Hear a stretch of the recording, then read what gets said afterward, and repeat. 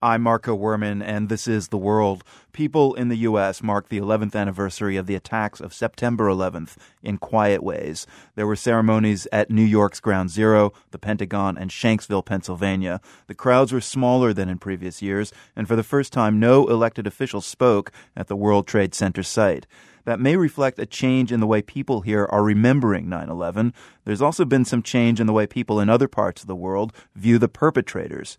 Back in 2003, the world's Arun Rath went to Kolkata, or Calcutta in India, to do a story for Frontline on a folk opera featuring Osama bin Laden. And he was more than a little surprised to see how al-Qaeda's leader was portrayed at the time. I was living in New York 11 years ago when the city was attacked. I walked through the clouds of revolting smoke that issued from the pile for weeks after the Twin Towers fell. Naturally, I jumped at the opportunity to see how the events had been transformed into a jatra, or street opera, in Calcutta. Jatras last around 4 hours, with as much song and dance as a Bollywood film, and live musicians. They are amazing. But my feelings soured during the performance. Even though I don't speak Bengali, I gradually realized that this jatra portrayed bin Laden as a Robin Hood character, and Americans and our allies as villains. I betrayed a little bias when I interviewed the audience afterward. What about his means, the fact that he's a terrorist? Is that, was he not considered a terrorist?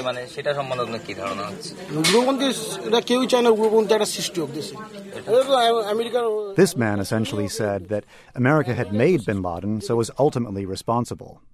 Now, Calcutta has long been a seat of radical leftist, anti-Western sentiment, so this kind of take on world events was pretty common. It was also April of 2003, a month after the Iraq invasion, so a strain of anti-Americanism and the anti-war protests there weren't surprising. What unnerved me, though, was the anger, hate even. I never expected to hear "Death to America" chanted in an Indian city. Kovari Ganapati is a fellow with the Global India Foundation, a think tank in Calcutta. She says the city's initial reaction to the 9/11 attacks mirrored the rest of the world's "we are all Americans now" response. But bin Laden's first post-9/11 video included a laundry list of grievances, something to appeal to Muslims across the world.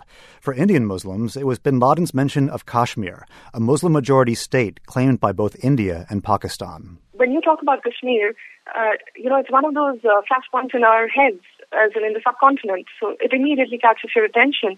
So in many ways, he played to the galleries in a way that, would make any advertiser very proud. But the most striking feature of the protests I saw in 2003 was how Hindus and Muslims were uniting to condemn America, and not just over the Iraq War.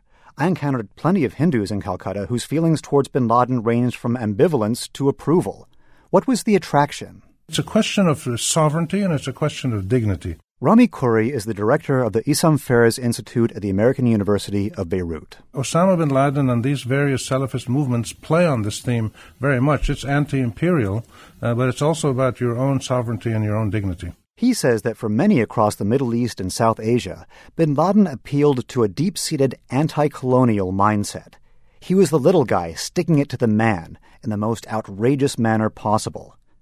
But as the years passed, bin Laden and al-Qaeda didn't get very far in taking down the corrupt post-colonial leadership in Muslim countries. His aura, his image faded years ago when it was obvious that he wasn't really getting anywhere. And many people really didn't like what he did in 9/11, attacking big office blocks and thousands of innocent civilians being killed is not the kind of thing that ordinary people in the Arab or Islamic world would do themselves. They would not support that kind of thing. By late 2010, bin Laden had been overtaken by history. You've had this huge groundswell of support for these uprisings in the Arab world because they're the last anti-colonial battle. And these movements going on now, these Arab uprisings and revolutions, really represent the will of the majority in these countries in a way that bin Laden could never, ever tap, even though he tried very hard.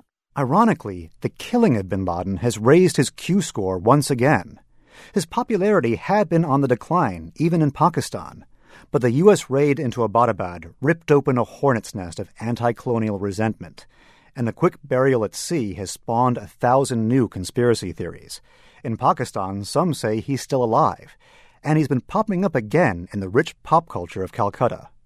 Kovari Ganapati. although he was not a part of the popular imagination for a while now, in his death, he has somehow managed to make a comeback. The Shahi Imam in one of the mosques in Calcutta, he led a prayer meeting for bin Laden after he was killed. But you have to understand that for a deeply religious community, bin Laden's death became a story about what sort of last rites he was accorded. And that story served as the basis for a new jatra in Calcutta last year, Bin Laden Killed at the Hands of America. The opera focuses not on the killing itself, but on the supposedly disrespectful way U.S. forces disposed of his corpse. For The World, I'm Arun Rath. You can see Arun's original Frontline World story on the Osama bin Laden folk opera. We have the video at theworld.org.